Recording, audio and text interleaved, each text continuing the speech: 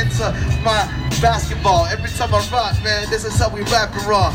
Peace to my man, now we got the camera out. Every time I spit it, cross over the... All right. Hello, everyone. This is Josh, also known as Yeshu. We're just tuning into episode 67 of the TLOY Talks podcast. You know, we're back and better than ever. New studio, new location. I mean, the same studio, 1990 Studios, but, you know, just a new location, better style, better, like, freshness for a bit, too. And, you know, I'm definitely going to get it, like, started right here and all that, you know. So we actually have a very, like, interesting guest in the building, too, and all that. Like, a very like amazing boxer in a sense too. I've seen like his IG reels and everything else too. So I have my guy G right here. How you doing today, man? I'm good, bro. Thank you, Josh. Appreciate it. Nice. Thank you for having me. Yeah, man. And like the last time we kind of like met and all that, it was like we were at Kensington Market one time. You know, I was just like finishing up the Master Inferno interview like a while back, and then you know you were hanging out with him for a bit too, and like we just tapped in, communicated, and just seemed like a dual process and all that, you know. So yeah, no, it was definitely fun chatting with you, meeting with you. I'm glad we got to link up and do this. Yeah, for sure. And you know, having like this thing like all started right now and all that, you know, we'll definitely get your story started. Like it's an interesting story, by the way, too, and like I want to start it from like the very beginning. So you grew up in New York, Connecticut, and you were also like born in Canada. So tell me more about those environments growing up like as a kid and all that. So yeah, I was born in Toronto, Canada, but when I was 4, my family took me to live in Connecticut, Danbury, specifically the city.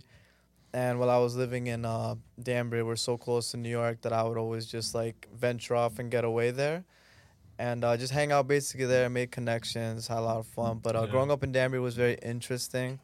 It's not your average city. Yeah. There's a lot of people who make it in the industry and don't, and it can be very cold, gritty, and it can be very normal, right? So it's like it's something you wouldn't really expect from such a small town in such a small city. But Danbury is great. That's where I started my boxing career at a local youth center, and it's my city for sure. It's home. Yeah, it's like close to like New Haven or like Hartford by any chance, or I wouldn't say close, but those cities are like around 35 minutes to 40 minutes away. They're nearby, yes. Part of Connecticut for sure, not New York. Sure. Yeah. And were they like kind of like big for sports like at the time growing up? I know like New York and Toronto, but like Danbury as well too.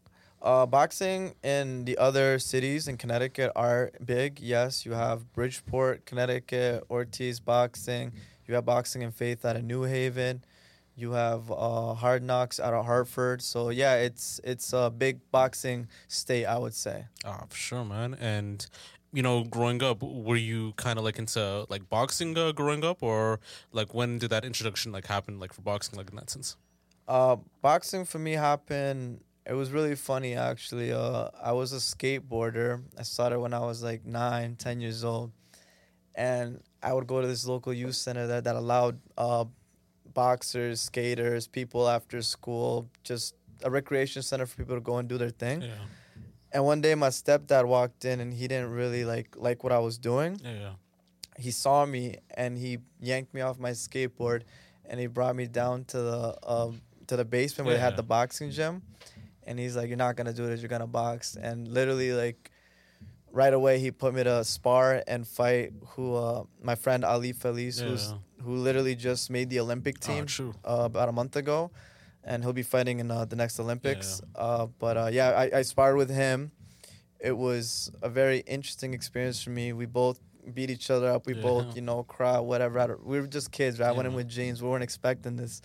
But I ended up coming back and, loving the sport and just learning more and going further with it. Yeah, no, it's very like amazing to see, and like just like even knowing like how like skating like can change like in that sense to boxing. So like in a sense, did you feel like your stepdad like kind of like saved you from going to like a wrong path like at that time? Like I want to say that because I still unfortunately found trouble in the streets, because where I'm from, it's like if you're really in it, a lot of people like to pretend to be in it, right? No matter where you are. But I was really in it, so when you're really in it, no matter where you are, you're always gonna find it. So I unfortunately found like the streets and the bad side of it and this and that. But boxing definitely did keep me out of trouble. For when I would get into trouble, boxing would always get me out of trouble. I could say that, So boxing definitely saved my life in that sense. Nah, 100% too, man. And just to kind of get more into the aspect of like your life, like growing up.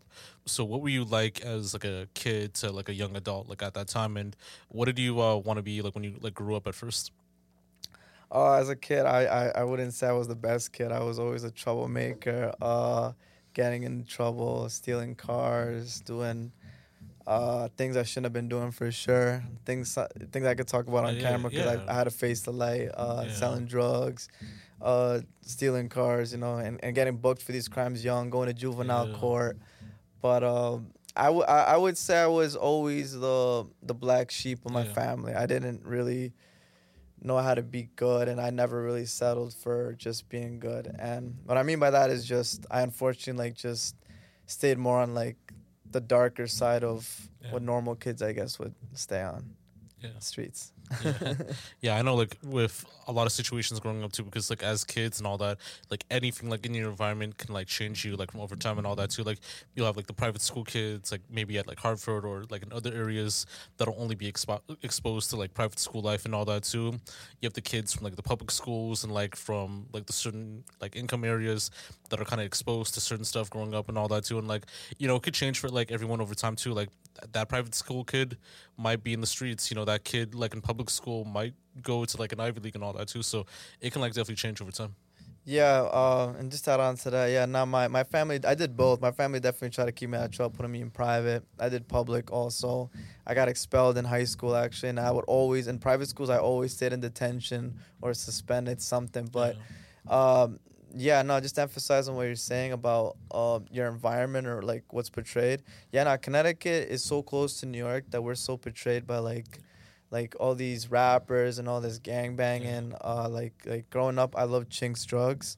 That was my guy. Coke Boys. I got it tatted on because they were just such a big influence and major part of my youth growing up. And I could speak for most people also throughout Connecticut. Like those guys led the way. Yeah. Yeah, I mean, like, Coke Boys was, like, a crazy, like, wave at that time. Like, Max B, French Montana, Chinks and all that. Like, rest in peace, like, Chinks and Sax Rest in Bundles and all that, peace. too. Rest in peace. And, like, I know, like, a lot of kids, like, even in Toronto, were, like, listening to French Montana and Chinks and Max B, like, at a certain point in their life. Like, even way before French went, like, mainstream and all that. So, I feel like they've led the way in terms of, like, getting people, like, influenced, like, in a lot of stuff and all that. Yeah, nah, for sure. Free Max B, rest in peace, Chinks. Rest in peace, Stack Bundles, because that's Riot Squad. They definitely were leading the way, and just they were different than most music groups these days. You know that better than me. Like, a lot of people aren't doing what they did. So yeah, that was great what they did. Yeah, nah, for sure, man. And we'll definitely like speak more on that like later on too and all that. And just getting into the whole like boxing ideal right now, like what inspired you to become like a professional like boxer and like go pro? Um, like I said, growing up doing it so young at very young age, seeing my local heroes that were already pro and already fighting for titles and already on HBO, fighting on Showtime, ESPN. Shout out Delvin El Peligro Rodriguez. Watching these pros and just it was just something like it was a big rush about seeing these guys fighting in the casino, seeing everybody cheer for them, seeing everybody love them. That really inspired me. And then like I said, watching my friend Delvin, even though he came up a little short, but it's still like an incredible fighter. Like he fought Austin Trout, who went to fight Canelo. He fought Erislandy Lara, who fought Canelo, and Canelo's like number one right now. Miguel Cotto, who's a legend. These guys are legends. So seeing this firsthand was inspiring to me to continue forward. And my amateur team back then, shout out to Champs Boxing, run by AJ Galante, who's a phenomenal person, by the way, and gave me my head start with introduction to the Nationals and Golden Gloves. Yeah, it was different seeing these guys eventually turn pro, doing their thing. My friend Omar Bordoy, he's a pro now also, 13-1. And seeing these guys chase their dreams made me want to chase my dreams even harder. And yeah, these guys are doing it, so now I have to do it also. Yeah, no, for sure, man. And it's amazing to see like with the influences that you've had like within like that whole like boxing career and all that too. And I want to like actually get to start off like on your very first fight that you've had, and like with that, how did you train and prepare for that fight? And tell me more about that experience. My first amateur fight, I trained like Like my mindset to this day is always train like it's a professional fight or it's like a championship fight. Meaning, you're waking up every day, you're running 2, 3 miles, some days more, but realistically 2, 3 miles every day, going to the gym, spanning out your workouts. So between 30 minutes of doing dumbbells, 30 minutes push-ups, 30 minutes sparring, 30 minutes hitting the bag, 30 minutes doing rope, 30 minutes shadow boxing. You have to put in a lot of hard work. I definitely would say I spend a few hours at the gym every time I go because, hard work pays off. Oh, true. And like, I think for the first like amateur fight, did he actually win or? Yeah, I won my first Oh, amateur true. fight, and that was what made me continue want to even pursue this even harder. Yeah. It was against a guy from Hartford, and the fight was in Lowell, Mass, for the Golden Gloves tryouts. And yeah, and I won a 3-round decision, majority decision, and I'll never forget it. It was just a very hard fought fight. Yeah. Like, how was like that high? Like, like after experiencing like that win, like in that sense too. Like, I know you like kind of debrief for a bit too, because like sometimes too, like that high, like after like winning a match, like it could like last long until like the next match and all that. So, Um, it was as soon as I won the fight, the high was incredible. It was like I said, the second you get out the ring, everybody's cheering for you. All the girls are looking at you. Everybody's taking pictures with you. They're already basically treating you like as if you already made it. And yeah. so, that is good and dangerous at the same time because unfortunately, in the beginning, I kind of got lost. I got lost. I traded my passion for glory, like Rocky would say. Yeah. So I went back home to my city. I was all over the papers. Everybody knew me. I could go literally anywhere in my city to eat, and everybody just gave me free food, free treating me VIP. So I unfortunately got a little lost in it, but those are the benefits that come with this sport. When you're a warrior, and it's so big. Where I'm from, the amateurs, that just for being an amateur, you got treated as if you're a world champion already. Yeah, nah, for sure, man. And I know, like, with the mental versus like the physical, it's like kind of like a whole like different like pace in that sense too. So, how does your mental preparation differ from like the physical preparation? The mental preparation is something that I'm still training and learning from. Shout out to my boy Chino. Um, he's a fellow fighter from Scarborough. He's 13-0 professionally. Chino Papichulo Assassin, they call him. Um, uh, Jason Gallardo, his real name. Oh, true. But I was recently training with him, and he spends a lot of time in Cuba. And as soon as we got done our sparring, he was making me do he's making me twirl around every 10, 15 seconds and stopping in one spot, like to make me dizzy. And I've never trained like that before, and it was new to me. And I was like, the first 2 times I was like, what's going on? But then I started catching on that this exercise is performed to strengthen your mind for when you get caught with a good shot. How to stay in the zone when you're buzzed. And then we moved on to he would say, we're going to do some leg exercises to stay on your heels. And we were just punching each other's kneecaps. So like staying on top of each other, following each other, but staying on the kneecaps. So the mental preparation is different, varied on where you're at. And as far as me personally, I don't give a fuck type of person. Like, I'm just gonna come in there to beat your ass humbly and respectfully, cause I do the work. If you're the better man that night, so be it. But I don't give a fuck. My whole life I've been sparring with dudes a lot bigger than me, a lot heavier than me, a lot more experienced than me. And that's where most of my experience comes from to this day, is just training with pros that are heavier. Because I fight at 115, 110. And unfortunately, that's not a very big or popular weight class. Yeah. So I have to, mix around with all these heavier dudes, 120 pounders, 125 pounders, even super welterweights, 147. Like I said, shout out my boy Justin. But you know what? I personally take it as a mental advantage because it makes me stronger. And eventually when I do get into a guy's my weight, I don't feel nothing too crazy. Oh, sure. And has height ever become like an issue, like when it comes to like fighting and all that too? Because you're gonna have people that are like 5'10", 5'11", too, like 6 foot, and they're facing like guys who are like 5'5", 5'4", 5'6", 5'7". Like, has it ever? Unfortunately, yes. Sometimes I do come across some fights where I have to think about what strategy I'm gonna use against the taller guy, because just like short fighters have their own strategy on how to get on the tall fighters have strategies on how to keep out short fighters. Yeah. So it doesn't matter like if you're a really good short fighter, because if the guy's a really good tall fighter, he has his own strategy and game plan how to keep you out. And that happened to me in Parliament when I fought there about 6 months ago, because I fought downtown. Yeah. And a kid, I'm gonna keep it 100 with you. The kid wasn't that good. I tried to introduce him to fighting me more on the inside. I try to make him bring the fight to me. Yeah. But it was a learning experience. You know, I learned that I can't really force people to get out of their game plan to come after mine. So improvising is important in order to get my victory. But it's frustrating sometimes. Yeah. Like when I was fighting, like I said, down in Parliament, it was frustrating because he would stay on the outside, use a good jab, but he was smart. He knew he couldn't bang out me on the inside because I can brawl, and I'm just really good at getting all that inside work done. Yeah, no, for sure, man. And usually like the pressures and the nerves, like before a fight, like it could be like very like intense in a way too. Some people like they may be like nervous, like if it's like their first time, or if it's like someone that they might not be confident in like handling. But for you, like how do you like handle that, like in a sense?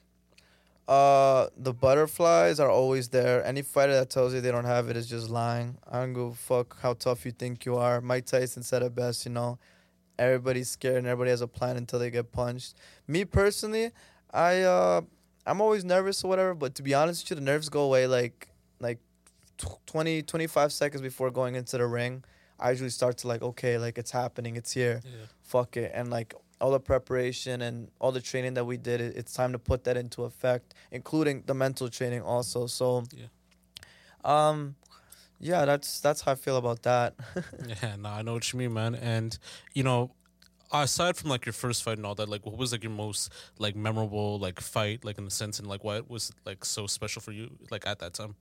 So the first fight we talked about was my first fight, but then it was the first fight that got me to qualify to continue fighting in the Golden Gloves. So for the Golden Gloves finals, that was really the fight that I remember the most and was one of my biggest victories, was because I won the Golden Gloves and the 108 novice division, and it was a hard fight, man. I never thought I'd meet another short fighter like me that hit just as hard, that was just as hungry, that wanted it just as bad.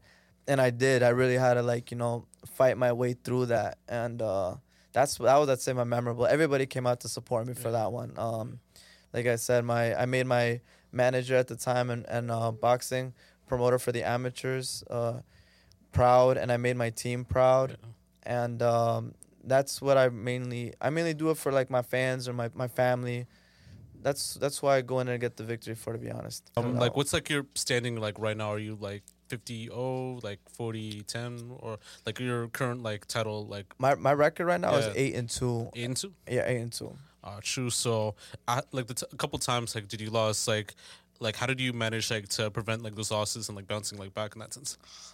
The losses for me actually were I learned more from than my victories, because whenever I lost the fight, and this isn't me making excuses, I wasn't training properly, and I was doing things I shouldn't have been doing, like hooking up with girls a night before a fight, smoking at the same time, and just slacking on that work. And that's what I meant by, when you trade your passion for glory, sometimes you get lost, like they say, lost in the sauce. And I just I half-assed it, and anytime I would half-ass it, it showed.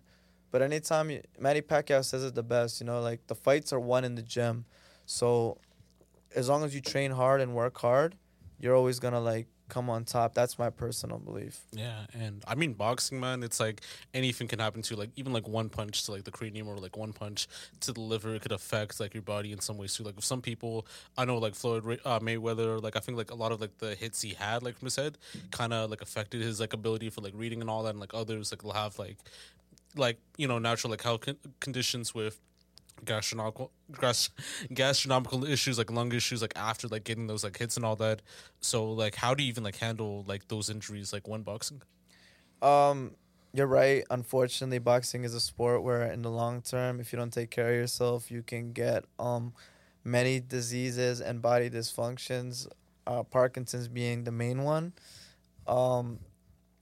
what can you do to minimize that? I could honestly say is be kind of more like Floyd in the sense where like he's a very good defensive fighter, one of the best that we'll ever see in this era, and minimizing the damage put on you because a lot of fighters like to stand there, take shots.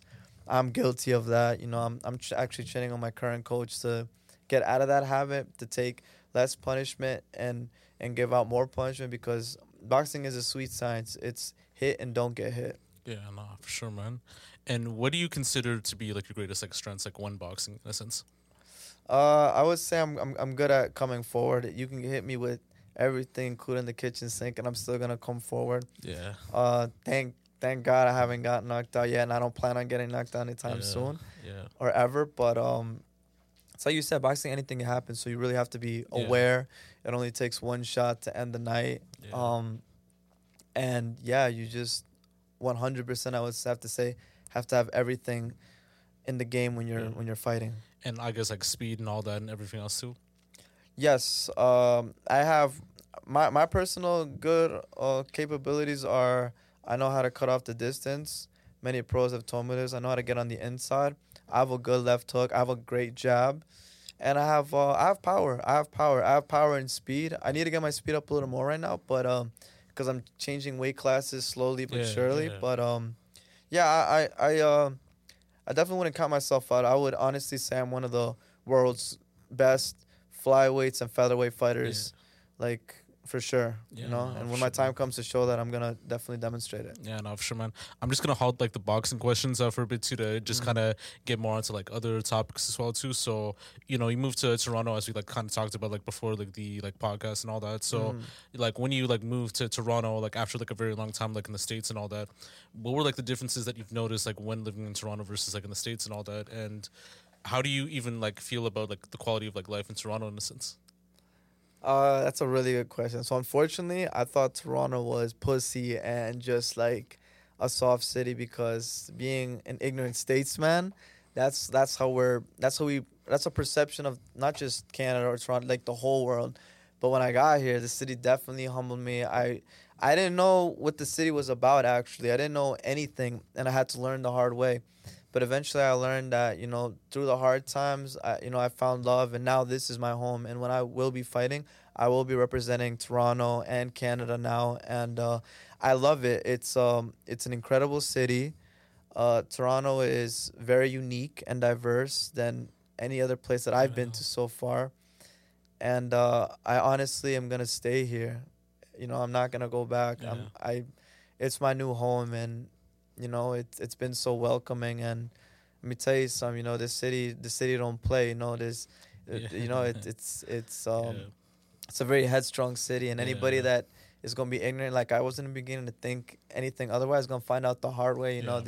There's true G's here. There's real G's here, and there's just it's a phenomenal city, 100% full of too, man. winners. Yeah, I think like with Toronto, like it's just an amazing vibe. Like wherever you go, like for people who are born here and all that, like some people might not be like a fanatic of it because they've seen all that. But people who do move here, like they do tend to have like an interesting like outlook of the city just by meeting the people, just like knowing the vibes and all that too. And like even like in some like for the music scene too. Like I don't know if you've actually managed to like tap in like to the Toronto music scene, like knowing like some artists and stuff like that too.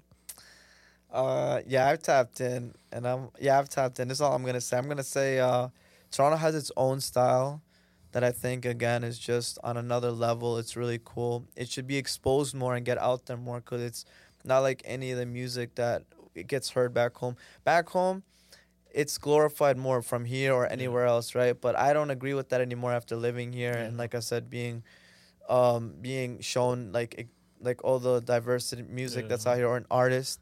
I would say that the music scene out here is different. It's really good. I have a lot of famous rappers that I like now and that I communicate with. That again, I'll just leave at that. But I love it. I actually absolutely love it. The music out here. And knowing that like you're like Ecuadorian and all that, you told me like that earlier and all that. There is like a dope like Ecuadorian like scene in Toronto, like with Chromas, with YBA, like Where you this, at? Where you at, mommy? yeah, this kid named Cholocash that kind of hangs out with like Chromas here and there and all that, and yeah, I mean, there's a dope like Latin scene here. You know, like a lot of people are like tapping in from there, from the nightclub scene to like the real estate. So I see like a lot of like the Latinos like gaining in that, and like even with the media stuff too. So it's amazing to see.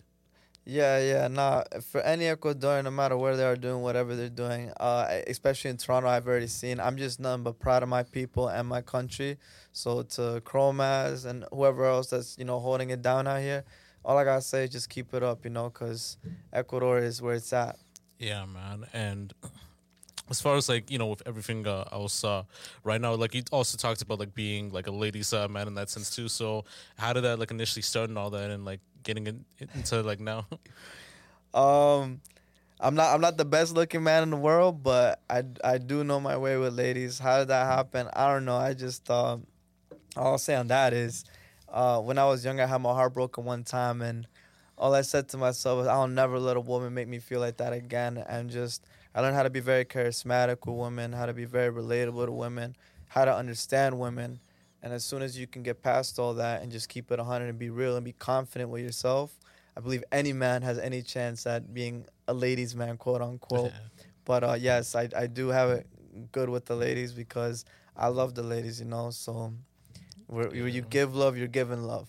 Yeah, man. Like, how do you rate the Toronto like women nowadays and all that? Like, I know like it's a booming scene right now with the women and all that. So The Toronto women, I love them. They're awesome, especially their lingo. I'll rate them as fun. I'll rate them as 10. And actually, Toronto has, LeBron James said this, Toronto has literally some of the world's most beautiful women. Even back home to New York, yeah, like the scene here is amazing because it's so diverse. You have all these beautiful women from India, all these beautiful women from Somalia, from yeah, Ethiopia, yeah, from all these yeah, countries. man. So when I got here, I was personally introduced to races that I've never tangled with before, and I've gotten to learn a lot of cultural, uh, I don't know, Like stuff, cultural yeah, yeah, insights. yeah. Yeah. Nah, I think that's like everywhere you go. Like with the food, with the language, with what Mhm. they do and all that. Like a lot of people can like diversify in like what they do and all that, and just kind of works out from there. Whether you're going out for a tea, or going out to a movie, or going out to like a festive like karaoke thing, all that type of thing. Like just kind of works out from there and all that. So yeah, Yes, I agree yeah, 100%. man. All right, to get back into boxing right now, like with the professional life versus like the personal life and all that, like what's that like balance like when while like training for like fights and all that? Well, I'm in training right now for my first pro fight, but like again, I've treated every fight as a professional fight since I've started this career a long time ago.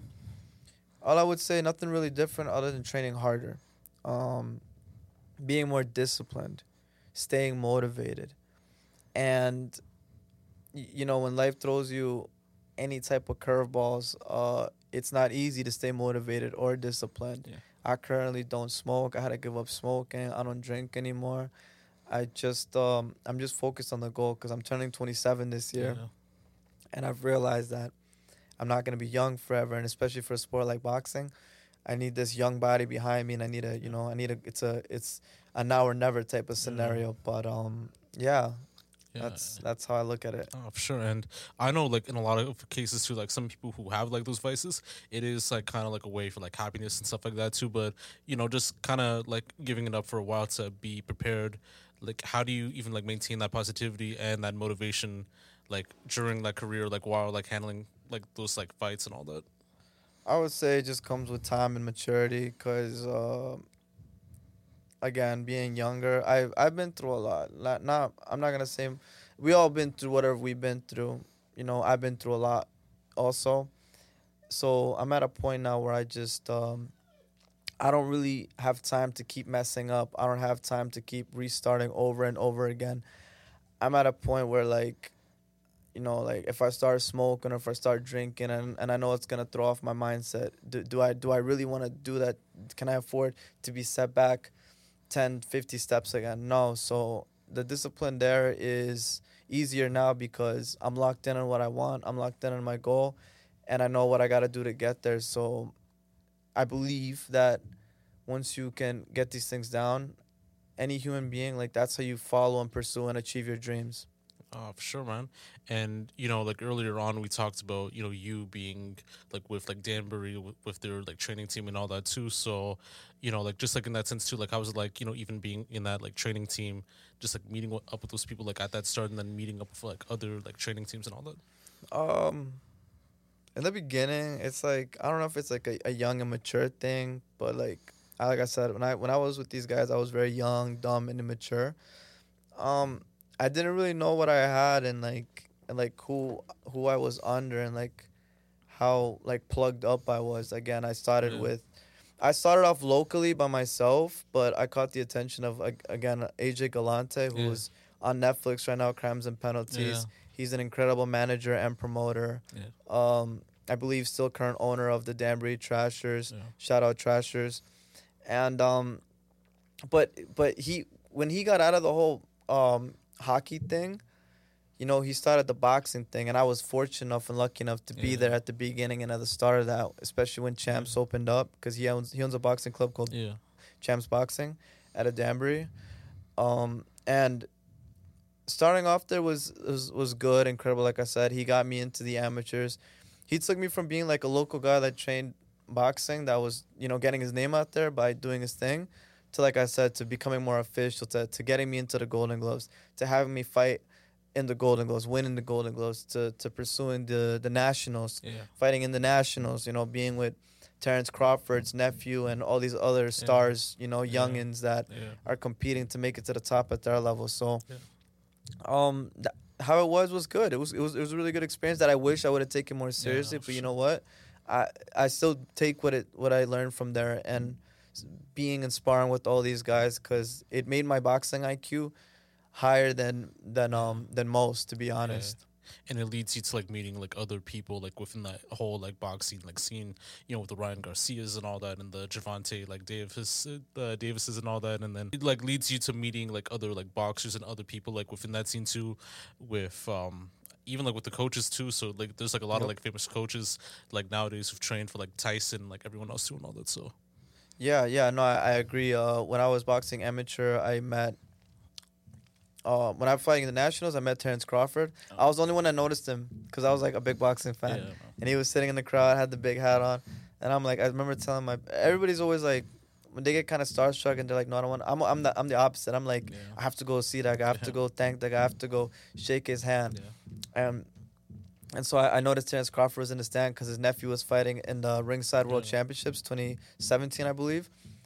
And when I shook his hand, I swear I caught this vibe that did not leave me until like I got home and started smoking again. That's why I say that's what I learned about like being disciplined, is that like once you're on that wave, you gotta be real careful about taking whatever steps back. But anyways, when I shook his hand and I looked at him, and he was showing me love, I was just like, this guy just beat Pascal, who was the WBC silver champion, I believe. And it was a big deal. And, just seeing my hero in person was incredible. And shout out to Terrence Crawford, who just beat Errol Spence and what should have been 2023 Fight of the Year. But, those experiences I'll never forget. And just to add on to that, I met a lot of coaches in different different cities in Connecticut that, like, I'll never forget. And a lot of them, unfortunately, fighters, passed away, and like I feel like I have to say their names because I have to shout them out because they were such a big part of my life. Like in New Haven, my boy Deshaun trained with Chad Dawson, who was a WBC world champion also. Unfortunately, he passed away. He got shot in the head during a dice game because people sleep on Connecticut. People don't understand how grimy and gritty Connecticut is. So rest in peace to my boy Deshaun. Rest in peace to my boy Kevin Bonilla, who also unfortunately was a gunshot victim in New Haven. And rest in peace to Luis K.O. Rosa, who was 29-1 professionally, fought on Showtime all the time. And this guy was my hero, man. Like, I think about these dudes a lot because, like, who am I to still be here chasing my dreams when these guys were way better fighters than me? These guys were way ahead of me. And, like, what sucks, like, I don't want to say sucks, but, like, what's unfortunate hurts me a lot is that my boy Rosa, when he passed away, like he was undefeated, but like after his first defeat, like in the ring, I don't know, like he died in a car accident, but like it was just so weird to me, like your first loss, and then you pass away like so suddenly in a car accident. Like it makes me question like if these guys were depressed or like if he was depressed, Yeah. excuse me, and he didn't know like where he was going, Yeah. like how big he was or how much of an idol he was to people like me and Yeah. everyone else. But Yeah. I really miss these people a lot, these dudes a lot, and they played a big part in my life. No, for sure. Because like as we like even like mentioned about like mental preparedness and all that too, anything can happen. Like when it comes to like the mental injuries and everything else too. Because same with CT and all that, like with the forces like happening to your head, you know, with the throbbing and everything else too. Sometimes like that mindset, like even with the oxygen and even with the brain fluids, it could like alter our mindset like more like differently and all that. And there were like a lot of like CTE victims, like whether it's like from boxing or from football, that have led to like other situations too, and like they'd had to use like other stuff to kind of be in a better element to get away from like all the pain and all that too. And just even with everything like going on right now, from the start until now, like what does it mean for you to be like a fighter after like even like at this point? What it means to me to be a fighter is that's all I know. Unfortunately, like I'm just a fighter. I have a goal and I have a purpose, and it's to fight. That's all it is to fight. Just boxing. I don't glorify anything else, you know, like street fighting or whatever. But I'm definitely a fighter. My purpose is to fight. That's all I know how to do. You know, it's ever since I was a kid. That's all I know how to do. That's where I found love. It's better than sex and drugs. I love boxing. Boxing is my life. Yeah, man. And you know, even with the valuable like lessons like from like fighting and all that, what were like some ones that you like took away, and like has it like ever like reflected like in real life too, like even outside of the ring and all that? Yeah, discipline. Because when you carry yourself with discipline, it's like Floyd Mayweather's always saying. Also, discipline, hard work, dedicated. Discipline is good in any aspect. You know, like I'm always on a TTC. Someone's always looking at me because, like I said, I got tattoos, whatever. They're like, "Hey, pussy," whatever. True power is self. And my mom told me this. True power is self restraint. You know, like sticks and stones may hurt me, but words can't break me, right? Yeah. So I learned that, you know, with discipline, having good mental restraint in any aspect, like I said, ignoring people when they talk to you, knowing how to analyze situations. That's what I took from boxing, honestly. Like, it just to be a more calmer person outside and just analyze. Yeah, man. And I know like nowadays too, like it also like there are like a lot of like reflections too that kind of show like within the value of life, you know, like appreciating like others and like appreciating just like many things in life and all that, to be alive to this day, to like even having that time to, you know, seek family. Like I think there was like this quote like on like The Godfather 2 and all, on the first Godfather movie, like a man who doesn't spend time with his like family is not like a real man too. So even there are like a lot of like quotables nowadays, like even like just like even being around like people that you consider family, you know, like do you feel like even if it's like an amazing reflection in that sense too? Yes, yes, and I would agree with that quote. Good quote. I'm always, whenever I'm not, like nowadays, whenever I'm not training, I'm always with my daughter. I just had a daughter 5 months ago. Different feeling, different vibe. Love it. If anything, I add on to it, it saved me more. It took me more away from the streets. Yeah, family's very big, very important to acknowledge in any aspect, whether it's boxing or your own personal life or rap game, whatever. Family keeps you grounded. Family is everything, and it doesn't just always have to be blood family. It could also be like my coach is my family. Like, when I got arrested out here in Toronto for, you know, getting caught up whatever I got caught up in, I was put on a bracelet, and the only dude there for me was my coach, my boxing coach. My boxing coach was like, yo, we gotta get back to this boxing, keep you out of trouble. Yeah. It's just like the States, you know, like you were getting in trouble over there. What saved you? Boxing. Yeah. So my coach to me is my mentor. My coach to me is my hero. He's an old school kung fu guy from Grenada. Very skilled and knowledgeable in the arts of combat, especially boxing, and that's one of the people also I cherish highly in my life, that, you know, has done a lot for me. Yeah, for sure. And you know, getting back into this whole idea of like the incarceration and the criminal justice system. Like you talked briefly about it. So even like what was like that experience, like being incarcerated for some time, or even being on probation, or even like dealing with something, and like what advice would you give to others to not like fall into those footsteps of someone who has done like time in a sense? When I was in the States, again, I don't like talking about nothing too much, but I keep it brief. Like getting caught up with drugs and gangs. I would say just don't glorify that type of stuff. Seeing dudes on TV rapping and like the streets. Now there's an old quote, right? Like you can take me out the hood, but you can't take the hood out of me. And I'm a victim of that myself. We addicted to the spotlight, we addicted to the girls, we addicted to the cars, the fast money, the fast life.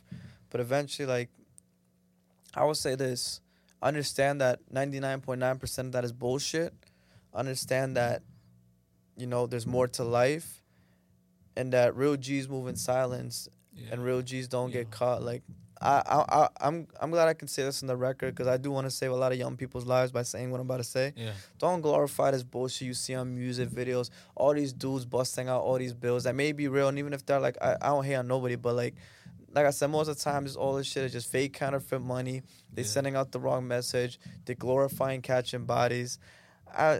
These are people, like I said, at the end of the day, that if they're real demons, shout out to them for being real demons. But a real demon to me and a real gangster to me is a man, like I said, that takes care of his family, that doesn't put his family through suffering, and that doesn't have to go to no funerals, and that's just keeping it 100. That's keeping it 100.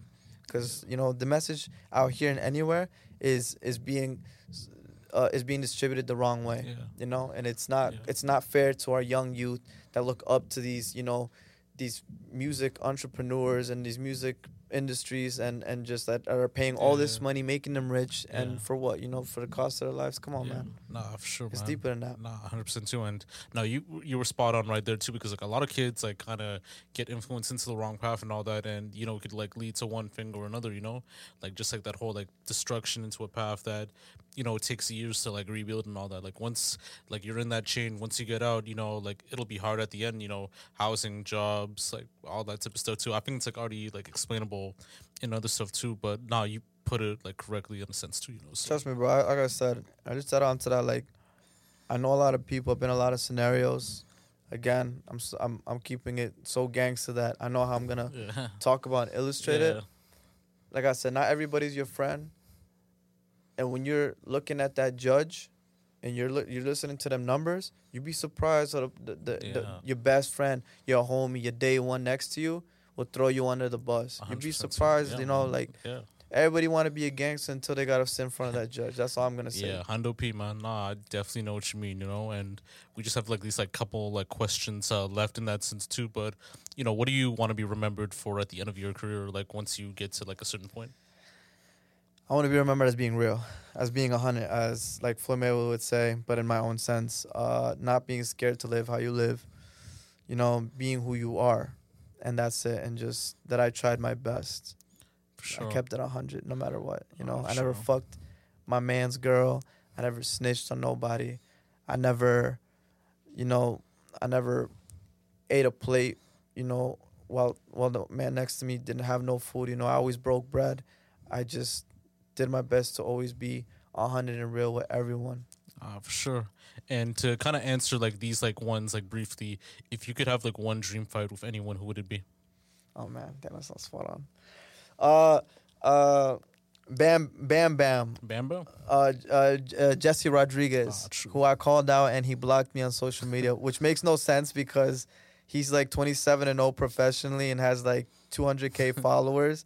And I'm a nobody, and this guy just blocked me out of nowhere, which kind of is good because it means I'm getting in his head because, like I said, one thing about boxing is it's like Rocky. It'd be these nobodies that be coming out of nowhere like me, defeating these guys because, like I said, at the end of the day, these guys are at the top. They lose their passion. They're not as hungry anymore.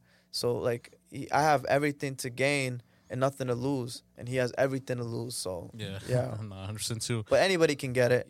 Anybody can get it. 108, 115, even 120 soon. Eventually, 95 pounds. Like they can all get it. I'm here. Hundo P. And if you could describe it in one word, how do you see the current state and future of the sport of boxing? It's getting better now. A lot of people like it's so business oriented now. Like a lot of people are scared to fight each other. I don't know if it's business. I believe mostly it's business now. Like, cause boxing is so complicated in a sense, bro. Where like if you don't understand the sport, you're like, why aren't these guys fighting each other? Why aren't they like Manny Pacquiao and Floyd Mayweather? Yeah. For the longest time, they avoided each other, and nobody knew why they weren't fighting. Yeah. And in the end, like after watching so many interviews, Oscar De La Hoya, Golden Boy Promotions, and 100%. Yeah. you understand that money makes fights. Not so even if two guys really want to fight, it has to make sense money wise. Just like Gervonta Davis and David Haney right now, they don't want to fight each other because they're saving each other for the future to have a bigger bag and all purse. that. Exactly, Yeah, a bigger purse. I mean, Jake Paul, KSI, because man. it's kind of more of a memed out thing because you've seen these people on YouTube like doing boxing right now. Jake Paul, KSI, Logan Paul, who else? Like Neon, Blueface, Annalise Shoppa, like all these people. Now they're getting into the ring and now they're known as like professional boxers now versus like others who've worked like all their life to kind of be at that point and all that. So Those guys aren't real fighters. They may think they are. Like I said, some like they. If you ask me personally, we're all fighters. We all have that fighter inside of us. yeah. I'm not gonna knock these dudes for doing what they're doing, especially Jake. Like Jake Paul beat some guys he should have never beat. Yeah. So like I said, like that's what I'm trying to say, right? Nobody's become somebody's in the sport of 100% boxing. too, yeah. These guys, but if you ask me, like what they really are, they're genius entertainment people because exactly. they knew and understood that coming into this industry and having, XX amount of followers or XX amount of supporters, like Jake Paul fighting Floyd Mayweather, it made a lot of money. 100%. Or Logan Paul, I'm sorry. Yeah, It was Logan exactly. Paul. Yeah. Logan Paul, it made a lot, like I said, that's boxing, unfortunately. Yeah, Like, it's 100%. just, Yeah. if it makes sense money-wise, they're going to make it happen. Yeah, It doesn't 100% matter. too. Yeah, no, 100%. And just for like this like last question right here, like what advice would you give to someone who's just like starting out in the sport of boxing and all that? I would say train hard. I would say what Gervonta Davis told me when I was really young, years ago on Instagram. He replied to me. I'll never forget it. I said, just tell me one thing. Tell me one thing. What do I have to be in the position you're in? And he literally replied just like this. Work hard, young brother. Work hard. So just train hard, work hard, and keep going, because when the day you stop and like you think you're not about to be there, that might have been the day you're gonna be there. You know what I'm saying? Everything is coincidental. Like you never know who you're gonna bump into. When I was living in New York, I was in Chinatown one night, just fucking around with my friends smoking. I ended up literally just walking randomly into an alleyway. I met Fat Joe. Like, you never know who you're gonna meet or see, so you always gotta be ready, to network or just train and publicize yourself. Because being a boxer, you're your own business. So start your business off correctly. Learn the insides and outs, not just the fighter part. Learn the promotion part, the management part, because that's where a lot of dudes get screwed at. I know a lot of dudes that, got messed up that way also. But, you definitely got to watch this. This is why David Haney, and I don't know if Gervonta Davis did, but I know David Haney, he started his own company. I know Floyd Mayweather eventually broke off from Top Rank and started Mayweather Promotion. So manage yourself, promote yourself, be careful with the Don Kings. There's a lot of Don Kings out here. Exactly, man. A lot of scammers either way, and I think that's just gonna be like the closing remark for now. If people want to follow like your socials and all that, like where can they find you? Ghetto Assassin 6 on Instagram. And I'm just always around the city of Toronto. If you see me, it ain't nothing but love. I'm a cool dude. I'm humble. So just shout out to everybody chasing their dreams. Shout out to Josh. Shout out to the man behind the scenes. And thank you very much for having me. It ain't nothing but love. Yeah, man. Gee, it's a pleasure tapping in and all that. Actually setting this up for the very first time. Because we were supposed to do it last year and all that, but a lot of stuff went on and all that. But life now, exactly, and now we have it all set up, the first actual podcast of the year, and it's been good work so far and all that. And this is Josh, also known as Yashu, of episode 67 of TLOY Talks. You can get it on all platforms and all that: Spotify, Apple Podcasts, YouTube, much more. You'll listen to it on other areas as well too, and you're gonna see a lot of these so far and all that. So definitely tap in with G as well too. Check out the highlights, everything like that. And yeah, that's all I could say right now. This is Josh, also known as Yashu. Episode 67, TLOY Talk, signing off.